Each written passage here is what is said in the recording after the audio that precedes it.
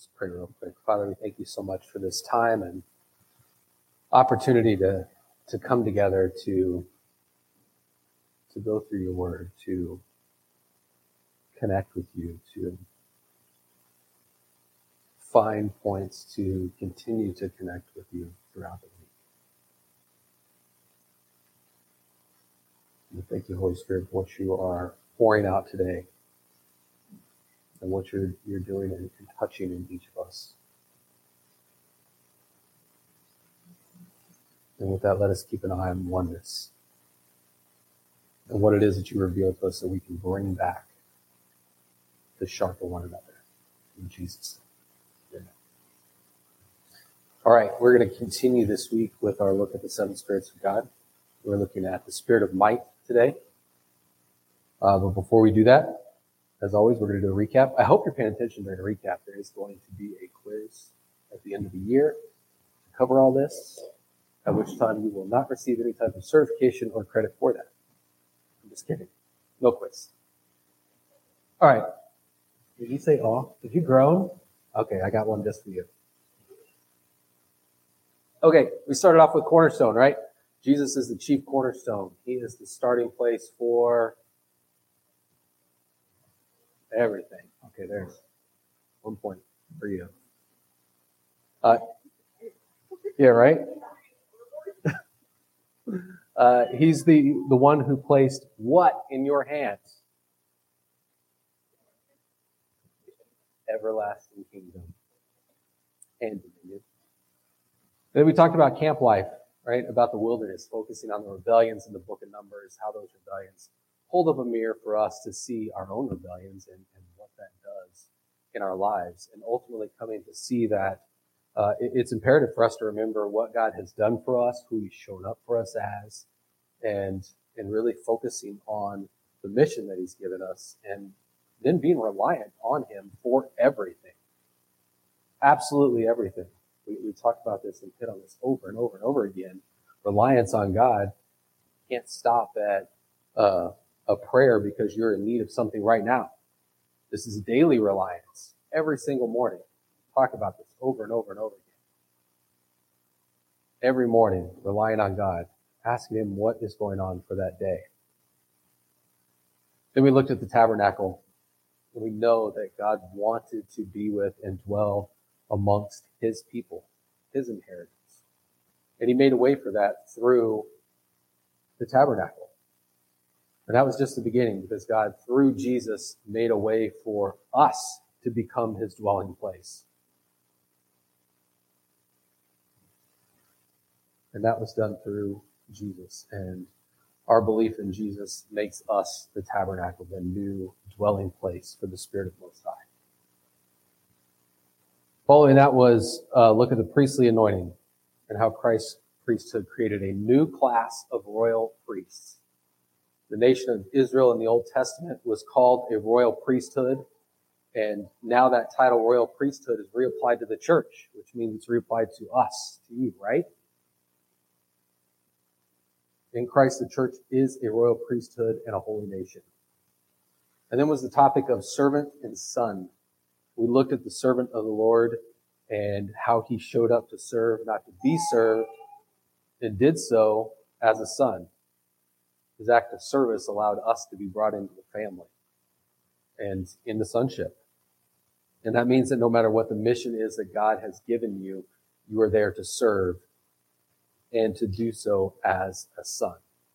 You come in the authority and power of a son of the Most High. And we're going to talk more about authority and power today.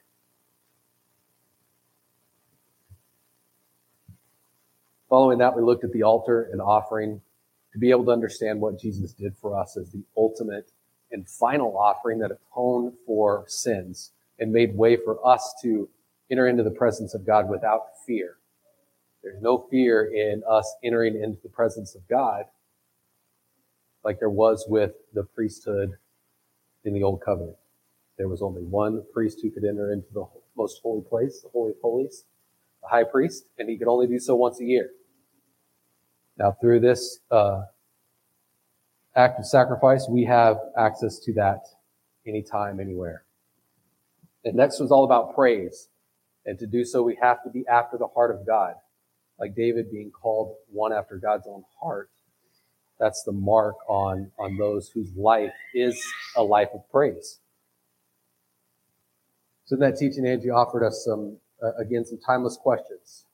And I want to go over these each and every week because they are that good and questions that we should be holding on to and looking at as much as possible. And those are, what choice will I make in the middle of opposition? Will I praise or will I shrink back? Are you going to allow opposition to come against you and cause you to fall back into either old habits, old patterns, or into absolute nothing and just sitting there, not making any movement at all? Next was, what am I doing with my praise? Where am I placing worth? Those two questions go together also. You're always going to be worshiping something. What is it that you're worshiping? What is it that you're placing praise into? We're always going to be offering up worth to something. Where are you placing your worth? And it was worship, looking at how we must exalt God to the point where we become what?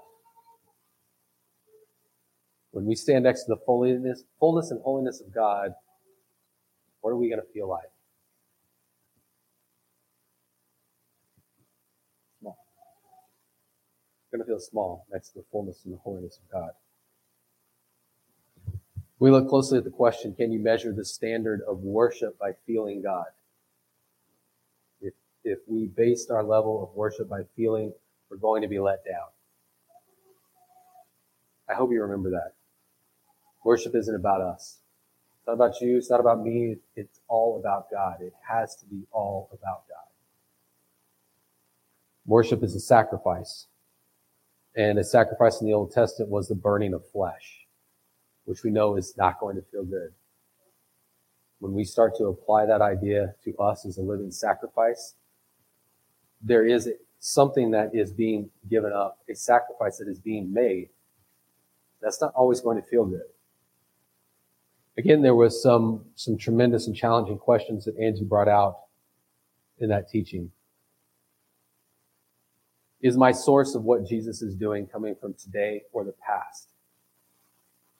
Am I living in the old wineskin, meaning the things that God had for me before? Or am I moving into what he has for me now and where he's taking me? That's really what we need to be focused on is where we are going. We can look at where we've been. It provides insight. It offers us a look into where we were at, some of the things we said or did, but we're not living there. It's just information that we can use going forward. God wants a pure and spotless sacrifice. Am I going to give him what he's worthy of? In praise, we are offering to praise the one who is worthy of praise. In worship, are we going to give him what he's worthy of? The fullness of who he's created us to be, are we going to give him that? That's what he's worthy of. He's worthy of everything that we have to offer and everything that he's created us to be and everything he's gifted us with. Next was about prayer. Remember, the basis of a person's approach to God in prayer is never simply man's search for God, but it's God's gracious initiative, the establishing of covenant, and the promise of help and deliverance on the basis of that covenant. That's what we're talking about in prayer. Our search for God is really only made possible through his graciousness, his allowance of us to be able to come into his presence at any time. That's the real advantage that we have on this side of the cross, is that we have access to the throne room at any time. We have access to God. In addition, that week when we talked about prayer cannot always be about self. Over and over, Jesus is talking to the Father about oneness, that we should have that same oneness as the Father, Son, and Spirit have. So it's selfless, not selfish. Our prayers of oneness, we're doing away with self. And we're turning our attention and passion toward oneness. We are one body, the bride of Christ, the church. It's time we start praying like it. I'm going to use that phrase over and over again too, because we have to take hold of this. If we truly believe that we are the bride of Christ and that we live in oneness, we need to pray like it. We need to live like it. So it's time that we focus on oneness. We all have Christ in us, but moreover, we are all in Christ. So you want to see the power of prayer, you put yourself on the altar, be that living sacrifice and petition for the sake of oneness. That's where we moved into. Next was the seven spirits of God, and starting with the Spirit of the Lord. And we looked closely at the Spirit of the Lord resting upon him from Isaiah 11:2. I want to read that to you. It says, "And the Spirit of the Lord shall rest upon him, Spirit of wisdom and understanding, the Spirit of counsel and might, the Spirit of knowledge and the fear of the Lord."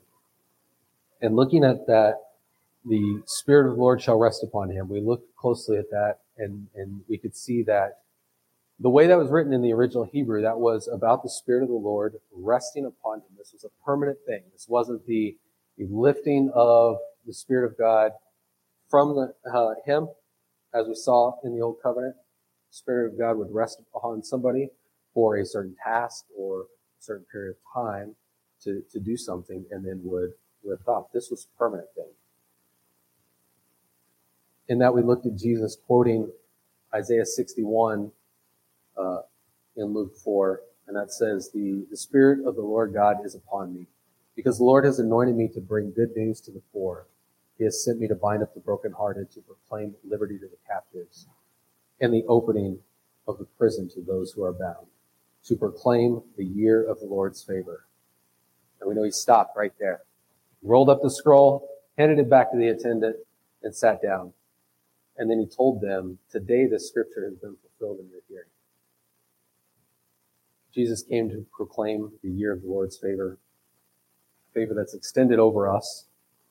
He came to set us free from all the things that would keep us from him. So there's to be no separation between us and God, no sense of distance in any way. We should be able to come to the Father at any time. We know we have access. We just talked about that.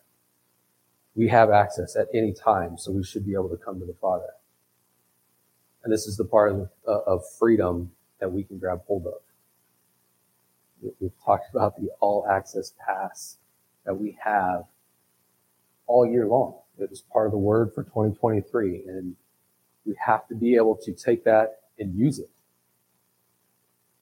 And this is pretty much a theme for the entire look of the Foundation series, and in particular the Seven Spirits of God, is making sure that we are using our all-access pass.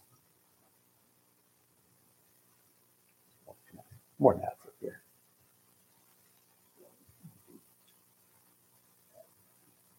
Gnats love me. It's not reciprocated. Watchers. Next was the Spirit of wisdom.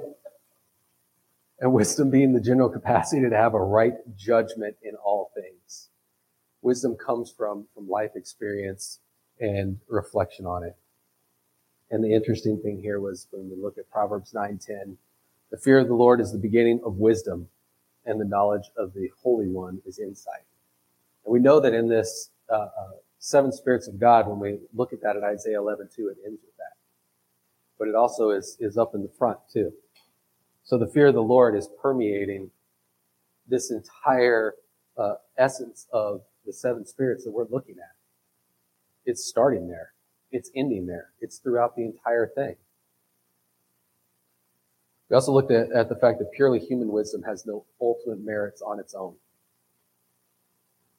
Isaiah 29:14 says, "Therefore, behold, I will again do wonderful things with this people, with wonder upon wonder. And the wisdom of their wise men shall perish, and the discernment of their discerning men shall be hidden." The wisdom of God is is revealed to the world through the ministry of the church, not through our human understanding, not through our earthly wisdom in what we can figure out on our own apart from God. Ephesians 3:10 says, so that through the church, the manifold wisdom of God might now be made known to the rulers and authorities in the heavenly places. So since wisdom is rooted and grounded in God, true and spiritual wisdom is God's gift to us. We can't forget that. It is absolutely a gift to us. And again, are you using your access to gain wisdom? Spirit of understanding was next. Understanding is the God-given perception of the nature and meaning of things, resulting in sound judgment and decision-making. In particular, the ability to discern spiritual truth and to apply it to human disposition and conduct. So understanding is going to allow you to see beyond the wise decisions. Understanding allows us to discern between good and evil. And it also allows us to govern well as the sons of God. We looked at a lot of scripture from both the Old Testament and New Testament that day, showing that understanding involves both cognitive, spiritual, and moral aspects of ourselves. But in that, human efforts are called for. If we're talking about the cognitive nature, we're talking about our mind and being able to use our minds. However, the ability to understand still comes from God. It's that connection there. The connection to God is what allows you to work in understanding. Understand what is happening around you, to understand the decisions we make and how to walk those out. And the final test of understanding being obedience to God. If he gives us a mission to accomplish, regardless of how big or small that is, understanding is going to be wrapped up in the obedience to that call.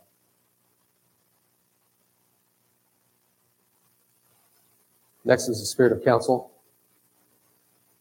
And this was looking at the spirit of counsel. It's going to be there to help us with making plans, laying out purposes, aiding in decision-making, through helping you think through a course of action. We weren't talking about the spirit of counsel being laying on a couch, telling somebody all your problems, and then fixing you. We weren't knocking that, though. Don't hear me that way. That's just not what this was talking about when we look at the spirit of counsel in Isaiah 11. The counselor, the spirit of truth, who teaches and reminds believers regarding things of Jesus.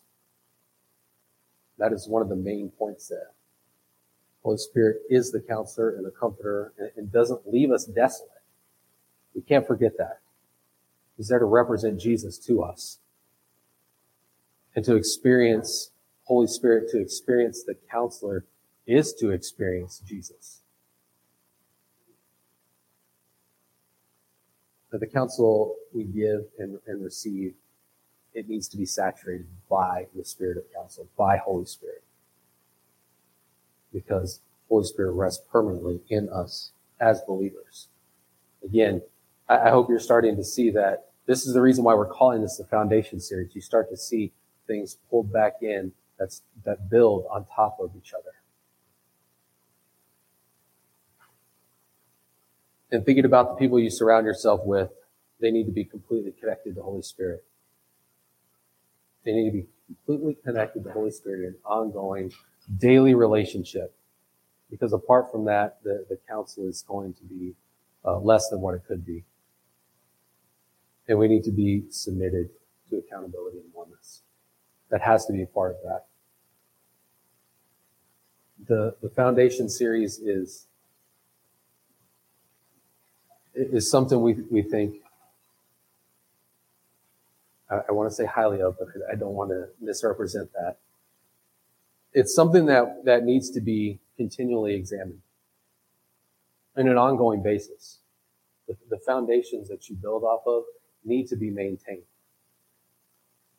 A foundation can erode over time if we let it go, if we don't keep an eye on it. And if that happens, we need to find where the repairs need to be made. This is why we're going to keep going over this stuff over and over again throughout this series. So I was joking about the quiz. How much are you paying attention to this stuff? How much is actually sinking in? If it's not, go back over it. Find where the maintenance needs to be done and go back over it. Everything we're doing here on Sunday mornings is a foundational piece if we take hold of it.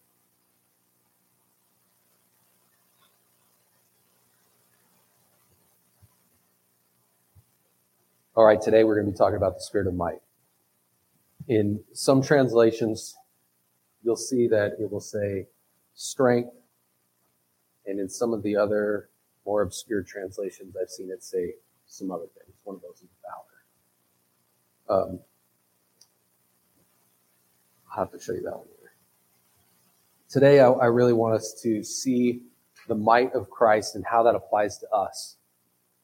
We have to be able to see that what we think of as might or strength or power, because power is the word that is really translated here when we look at definitions, that what we believe about this and what we're able to see may not be a fully developed version or facet of that when we look at it from the kingdom perspective.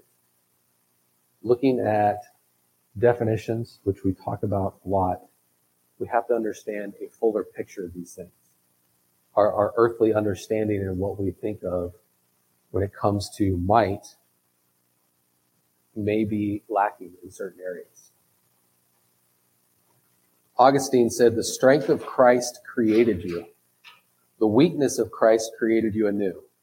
The strength of Christ caused that to be which was not. The weakness of Christ caused what was to not perish. He fashioned us by his strength. He sought us by his weakness." I love that quote, because it really kind of gives a picture of Christ's working when there was not an understanding of him in the old covenant, and how he showed up and came in a way that wasn't expected. Everybody expected him to show up in might, in strength, but in military and political might and strength, and not understanding kingdom strength. What they saw was, by every earthly definition, showed up in weakness. This wasn't the reality of the situation when you look with spiritual eyes and you start looking with a kingdom perspective and viewing how he showed up in that way. All right. There are quite a few Hebrew terms that are translated power, strength, or might. It was a very long list, and I'm going to not go through all those. When we focus on the word translated might in Isaiah 11:2, I'm not even going to try to pronounce it, because I listened to it probably 20 times and could never even get close to saying it in the Hebrew. So the definition of that is power, strength, might, that word that's used there. And it is in that it's the force or power in comparison to others, with the focus on the majestic awe ascribed to the one possessing this power. So this definition takes us back to that understanding that this is a messianic prophecy that we were reading in Isaiah 11:2. It is key aspects of who Jesus was and point straight to him every time. This word, power, strength, might, meaning the force or power in comparison to others, with the focus on the majestic awe ascribed to the one possessing this power. The majestic awe, again, pointing back to the fear of the Lord, that awe that we stand in, that reverence or that right regard that we have for God.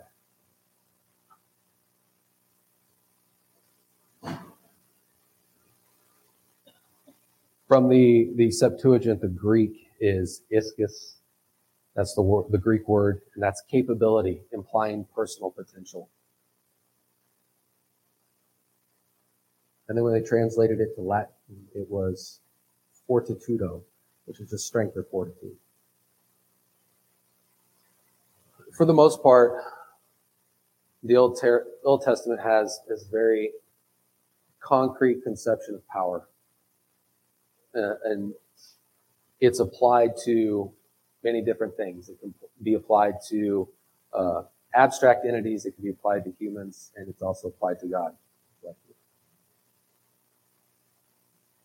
In abstract entities, power can be applied to things such as transgressions, Sheol, but it's usually used to describe more concrete beings or objects that have the capacity to really perform some specific deeds. Now, this is included in things like the power of the sword. You can look at Job 5:20 and see a representation of that. And even the sun, who rises in his might. That's in Judges 5:31. So it could be ascribed also to animals like horses or lions, as well as nature.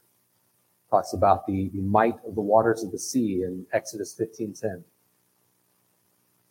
And so we can see that there is an aspect that when we talk about might, that it's applied in a way that can be used for other things. And really what you have to understand is the key word in translating this is power. That is the one thing that we have to remember. When we think about might, we have to think about the word power as well. All right, human beings are also said to possess might or power in a variety of senses when we're talking about the Old Testament. First, it can mean vitality, concentrated on like a particular task. Israel being commanded in Deuteronomy 6:5 to love the Lord their God with all their heart, all their soul, all their might. It also says in 2 Samuel 6:14 that David danced before the Lord with all his might. So there's another application of might in his dance as well. Yes, I took note of that after Friday. And all the dance talk. Second, power can represent the ability to carry out an action toward someone else. And that can be good. And you can see that throughout Scripture. Proverbs 3:27 specifically takes note of that.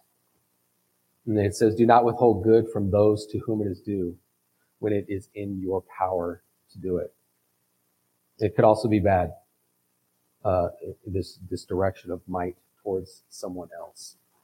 Genesis 31:29 says, it is in my power to do you harm, but the God of your father spoke to me last night saying, be careful not to say anything to Jacob, either good or bad. So it was in this person's power to do harm, but God told him not to. So third, both power and might, they're often used in a military sense, which designates a collective focus. And can even be applied to individual warriors in this case. Joshua 17:17 says, then Joshua said to the house of Joseph, to Ephraim and Manasseh, you are a numerous people and have great power. You shall not have one allotment only. So this was that collective look when it comes to might or power. There are prominent fighters or heroes who were called mighty men in the Old Testament. The term was especially applied to the mighty men of David. And we're going to come back to that in a minute. And fourth, there was political and military power. Those were closely associated. And we know that's how Israel really wanted Jesus to show up. When the Messiah came, they were looking for somebody to come in and overthrow Rome, take over politically, take over militarily, and kick butt. I mean, that's really what they were looking for. So this might also included the idea of political force and authority. And we know it's the king who exercises royal power. The books of the kings, First and Second Kings, those employ a formula that summarizes a king's reign in terms of his acts, his might and all that he did. We see that phrase, all that he did before the Lord was good or bad. And so the nation went. And feats of warfare are sometimes highlighted. But also so is the building of cities. That was also included when we look at might or power. So looking at David's mighty men, they were also called warriors.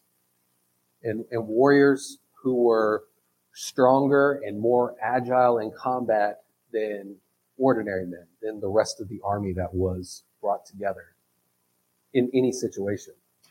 Physical strength was probably combined with an inner strength or courage to make them stand out as powerful people of their times. And that's something I want you to keep in mind, is physical strength combined with inner strength, because that's going to come back into play here in a little while.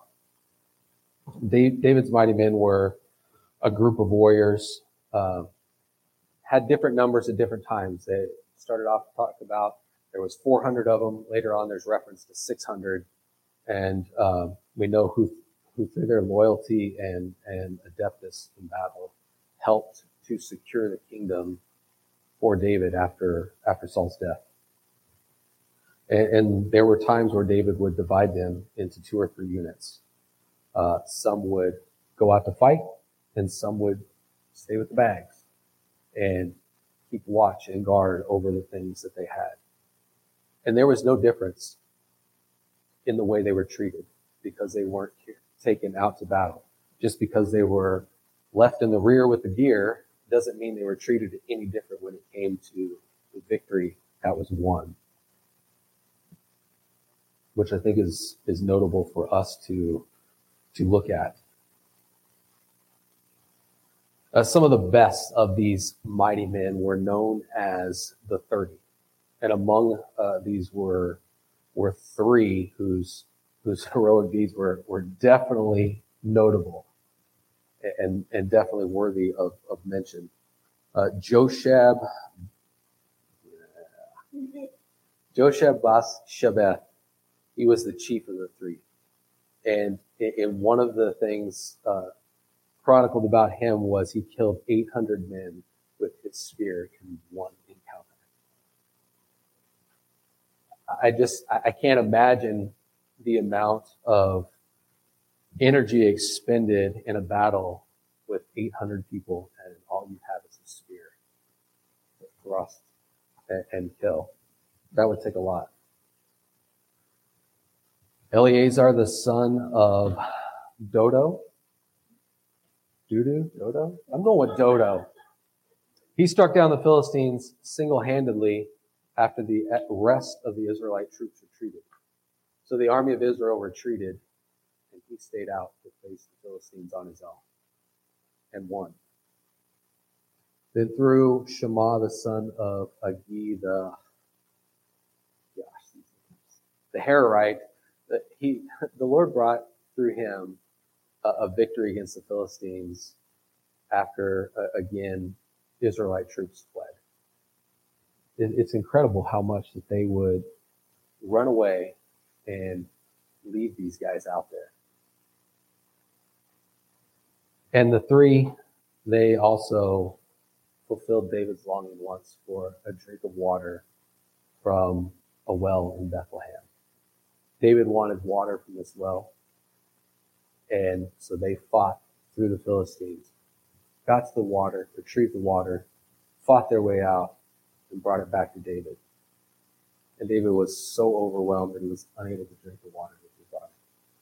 I just can't imagine the loyalty of these people, the oneness that they shared,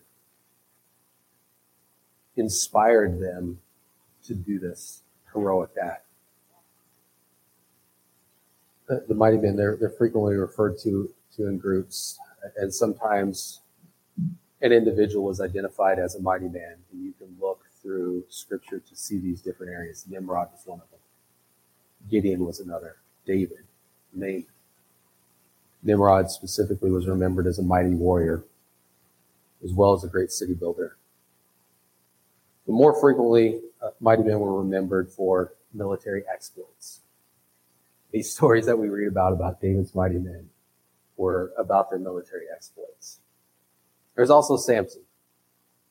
God raised up Samson to make coexistence with the Philistines less comfortable, to say. He was to begin to deliver Israel from the hand of the Philistines, meaning from being dominated and ultimately absorbed into their culture, pushing every remembrance of who they were supposed to be out.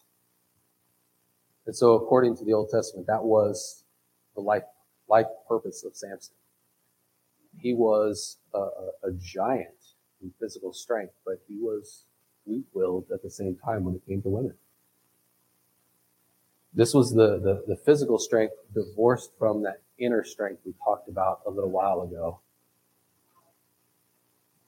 He did serve God's purpose by beginning to deliver Israel from the Philistines, but there was always that aspect in there of inner strength that he lacked.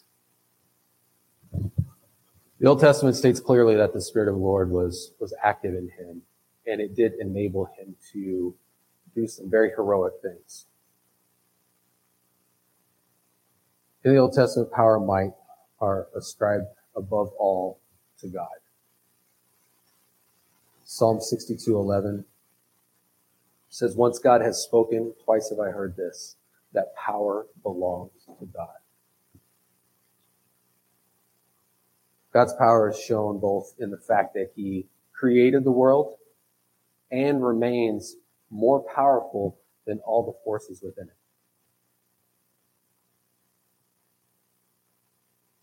Psalm 93:4 says, "Mightier than the thunders of many waters, mightier than the waves of the sea, the Lord on high is mighty." God's power is also in his mighty acts of salvation. Again, the Psalms capture it well. Psalm 150, verse 2. "Praise him for his mighty deeds. Praise him according to his excellent greatness." Some of the names of God point to his power, which is a complete other study that we could go through, is looking at the names of God. Above all, it's by showing his power that God reveals himself as Yahweh. In Exodus, Yahweh shows his power, not only over Pharaoh, but over the forces of nature, and really over all the gods of Egypt. So all the gods that they put their faith in were no match to the God of the Most High God. Even in the act of Pharaoh's magicians, the priest to their gods was no match. They thought they could do the same thing. They threw their staff down and became a snake. What happened? Theirs was consumed by Moses' snake. Because of acts of redemption like that, of bringing the Israelites out, God can be called the mighty one of Jacob or Israel. And really through his power as creator, redeemer, as judge, God is seen to exercise his rule. And not just over Israel, but over all the nations, over heaven, over everything. It's God who fought for Israel as a warrior, performed marvelous acts of salvation, and in judgment causes Israel to be defeated by its enemies. Psalm 24:8 says, "Who is this King of glory? The Lord, strong and mighty, the Lord mighty in battle." God imparts riches, honor, strength. He empowers judges and kings and prophets, and at times gives them the power to do miracles. One of the titles given to the Messianic king prophesied by Isaiah is Mighty God. That's in Isaiah 9:6. That says, "For to us a child is born, to us a son is given, and the government shall be upon his shoulder, and his name shall be called Wonderful Counselor, mighty God, everlasting Father, Prince of Peace.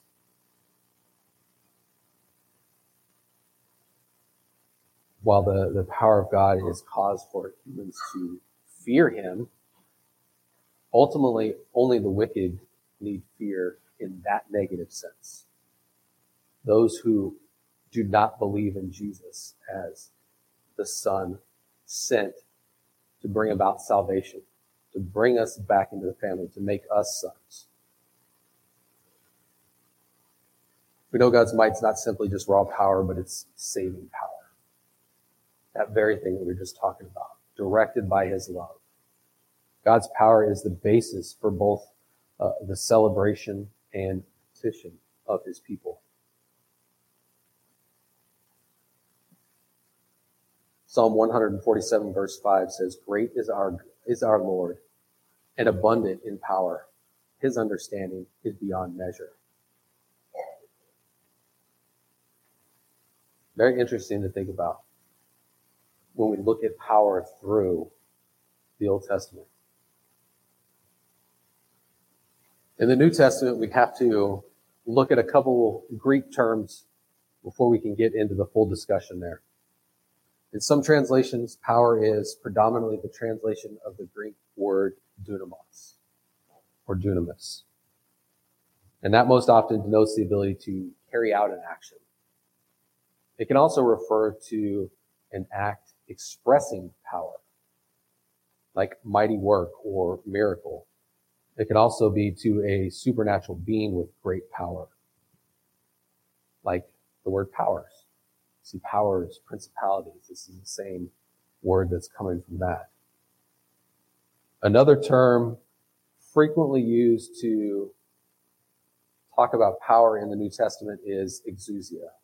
And that's most often comes out as authority. So we're looking at the power to carry out an action, and we're also looking at authority when we're talking about New Testament. So dunamis denotes the ability to act based on inherent strength or capability in someone, and exousia really stresses authority to act. That's the right, the freedom, and power to act by virtue of possession of authority. So dunamis is often linked with the anointing by the Holy Spirit, while exousia presupposes a commissioning by God. So a call, in a sense. And we know God alone possesses absolute authority and power. So exousia can also be used to designate one who already has authority as well. So a ruler either in human or spiritual realm, the seen or unseen realm. So in some translations, might it's seldom used to translate dunamis, and is not always used to, how do I want to say this? Isn't always used to look at exousia as well. So we have to go back to looking at the word ischus, which takes us back to Isaiah 11:2, because that's literally strength. Or kratos is another one, and that's power. It's literally power. So power and might, power, dunamis, might, ischus, or kratos, they're used in combination in a lot of passages, in Ephesians 1:19, in Colossians 1, and 2 Peter, and even in Revelation in a couple of places. So in regard to power, the basic affirmation of both the Old Testament and the New Testament is the same. God is the source of all dunamis and exousia. He employs his supreme power for the salvation of his people. So the New Testament, it affirms the power of God as shown in creation. And this fact is overshadowed by God's new acts of redemption. And those acts of redemption are centered on Jesus. Mary refers to God as Dynatos because of the manifestation of the saving power in the incarnation. So in the New Testament, it's impossible to separate the power of the Father, the Son, and Holy Spirit, because God the Father empowers Jesus at every point, and the Son, by nature, shares the power of God. And Holy Spirit is closely identified with the Father and the Son, both. So it's not surprising then that the power displayed in the followers of Jesus is attributed to God. The New Testament also references good and evil angelic beings. And as in the Old Testament, angels play, a significant instrument in the role of God's will, and where they're described as greater in might than human beings in the Old Testament. But we see a shift in the New Testament, and demonic beings who oppose God and his people, they have a larger role there.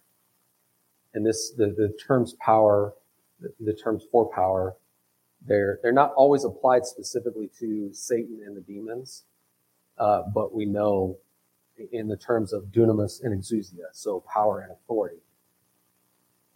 These beings are still, though, clearly depicted as having power.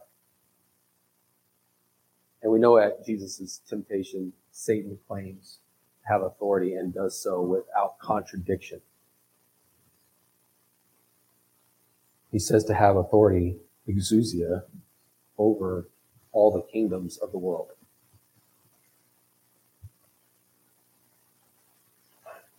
Some of the epistles, especially with Paul, refer to powers, again, those powers, principalities, and authorities that oppose the rule of God.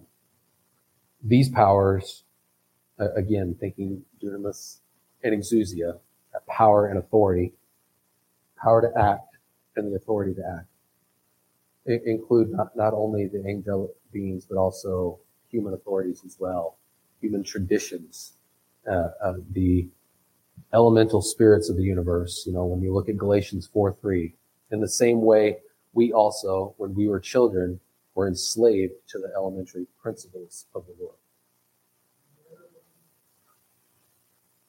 So the spiritual struggle between the forces of God and those that oppose him forms a really central theme in the New Testament. The mission of Jesus and that of the disciples, it's to liberate people from Satan's power. And through his earthly ministry, death, resurrection, and ascension, Jesus has subjected these opposing spiritual powers to himself. And although we continue to do battle, against these forces, we do so in the assurance that in the end, Christ's victory will be manifested and thereby seen by us to be complete.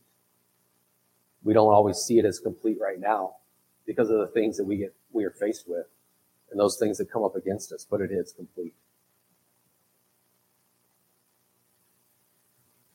So from the perspective of the Old Testament and the perspective of Judaism, the biggest surprise about the New Testament view of power is the type of power exhibited by the Messiah.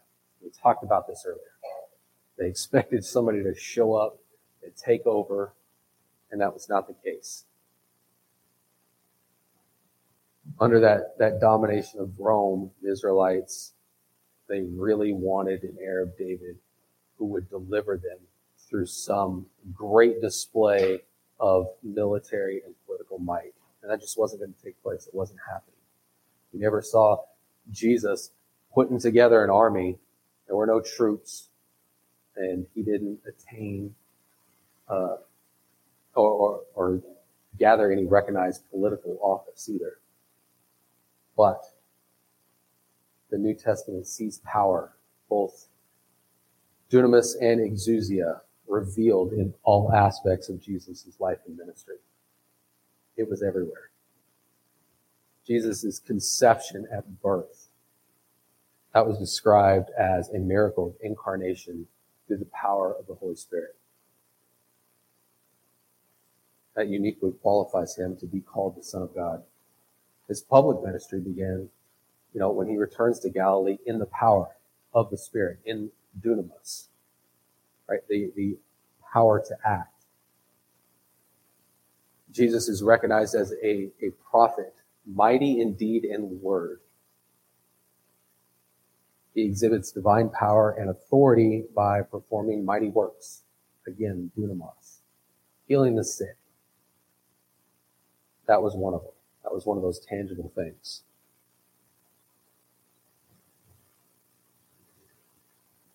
And those mighty works that Jesus did, they parallel the mighty deeds of God that were in the Old Testament.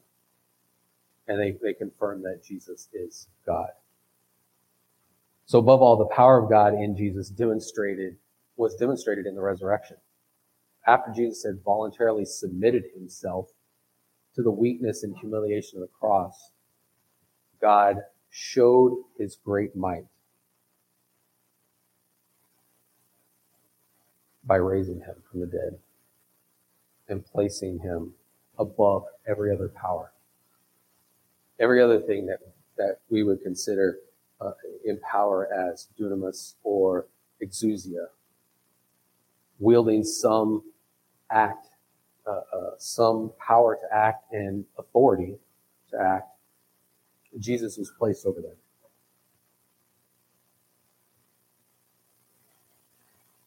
We know at the end of the age, Jesus is going to return with power and great glory. And at the time of final judgment, the enemies of God, they're going to be destroyed. Christ will enter into his eternal reign as king. And it's going to be with a great display of power. Do me a favor, turn in your Bibles to Matthew 26. I want to focus on a particular aspect of power and might, again, that we mentioned earlier, as it relates to the mighty men, that inner strength. Yes, there's physical strength, but combined with inner strength or courage, that's what made those mighty men stand out. Made them stand out as powerful people. All right, we're going to start in verse 36. Then Jesus went with them to a place called Gethsemane, and he said to his disciples, "Sit here while I go over there and pray." And taking with him Peter and the two sons of Zebedee, he began to be sorrowful and troubled. Then he said to them, "My soul is very sorrowful, even to death. Remain here and watch with me." And going a little farther, he fell on his face and prayed, saying, "My Father, if it be possible, let this cup pass from me. Nevertheless, not as I will, but as you will." And he came to the disciples and found them sleeping. And he said to Peter, "So could you not watch with me 1 hour? Watch and pray that you may not enter into temptation. The spirit indeed is willing, but the flesh is weak." Again, for the second time, he went away and prayed, "My Father, if this cannot pass unless I drink it, your will be done." And again he came and found them sleeping, for their eyes were heavy. So leaving them again, he went away and prayed for the third time, saying the same words again. Then he came to the disciples and said to them, "Sleep and take your rest later on. See, the hour is at hand, and the Son of Man is betrayed into the hands of sinners. Rise, let us be going. See, my betrayer is at hand."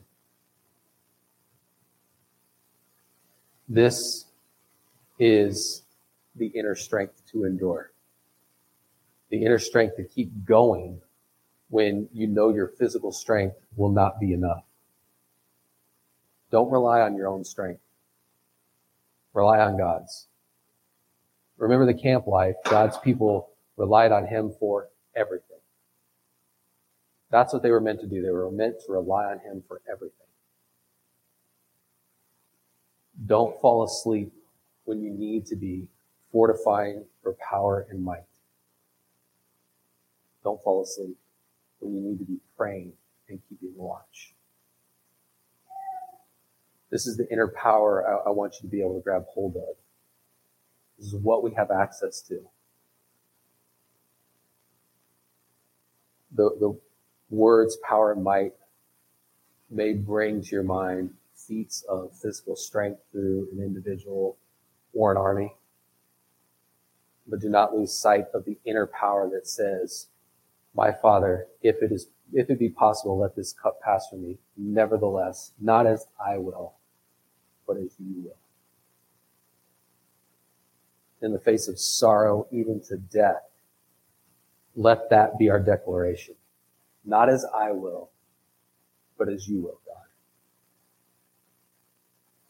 The Spirit of might indwells you, indwells us as a collective. So use your power and strength in service to God. He's given you a mission that will go to making disciples of the nations and thereby building the body of Christ. Don't fall asleep when you need to be keeping watch.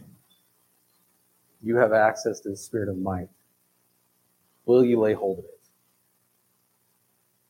I got another quote from Augustine. It says, when God is our strength, it is strength indeed. When our strength is our own, it's only weakness. Yeah. When God is our strength, it is strength indeed. When our strength is our own, it is only weakness.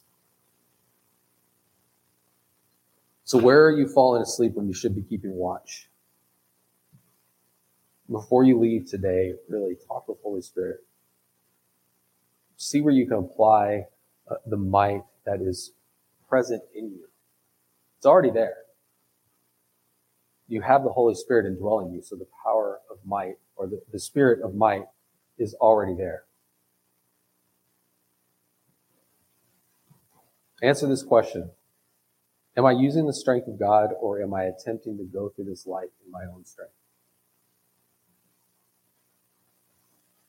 And don't allow this to be some condemning question either. Don't allow it to bring up any guilt. Allow it to stir you from anywhere you are slumbering. Let it be a wake-up call.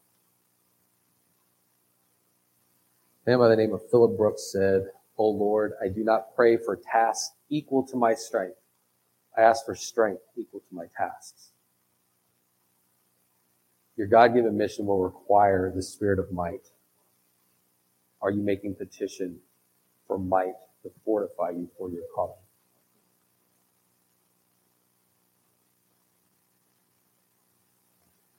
Father, we thank you for access. We thank you that through your death, burial, resurrection, and ascension, we have your Spirit indwelling us. We have access to you at any time.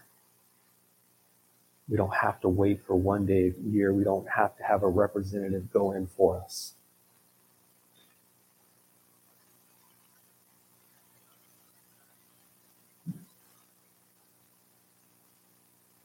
We have that access. And we thank you for that, Father.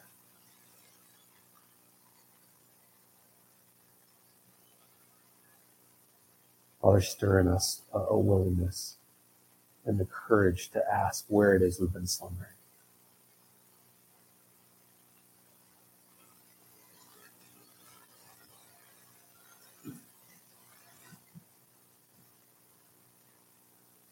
Allow us to step into the fear of the Lord. To wake up, to be upright, to be going after what it is that you have called us into.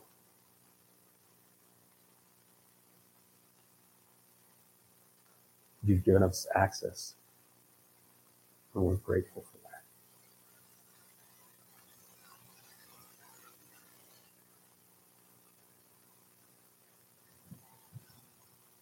And if there's anyone that's unsure of their access,